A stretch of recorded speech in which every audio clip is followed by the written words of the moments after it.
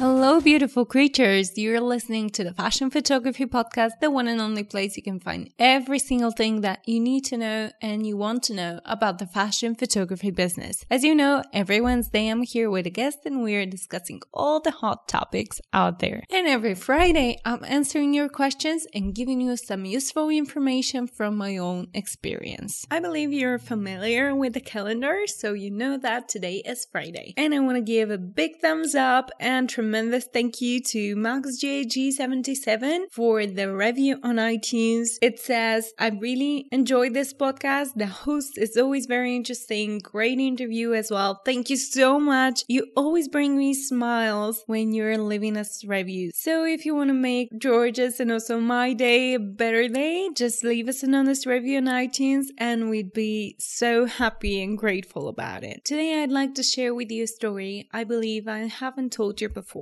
And it's a story that I always remind myself when I have tough moments and when I'm in between several choices. So this morning I thought that you might be in a moment like this and I wanted to share this beautiful story with you. Several years ago when I was in my third course of studying photography in my BA at the university, I made a big decision. I already had covers behind my back and I was published in different magazines. I had work, but I decided to become an assistant, and it was a very odd choice for everybody around me, but I believed it was the right one for me. So I started asking photographers, sending emails, because I wanted to stick as an assistant to just one person, and offering my services as an assistant photographer. But most of them said no, because they knew I'm a competition. I'm a fellow photographer, and they felt insecure and a little bit weird about the idea of having another photographer as their assistant. So I got rejected again and again and again and again. And during this whole period of time, there was a person that I really wanted to assist, but I was a little bit afraid because I knew she was an amazing photographer, but she was a woman and I'm a woman. She was into feminine, beautiful photography and I was into the same. So I wanted to make sure that in the end, when I stop with this assisting job, people won't think that I'm just copying someone else's style. I wanted to make sure that everybody knows what's my style right now, and if it gets different, it will be evolving, not copying. So I was really worried to send my mail to this person. And then my guardian angel, George, came to my room and said, hey, what are you so afraid of? And I told him all these stuff that I don't want to be copying anyone. I want to be myself. But I know that there are some stuff that I can learn from other people. And I would love to. I would love to meet new people. But I want to make sure that in the end,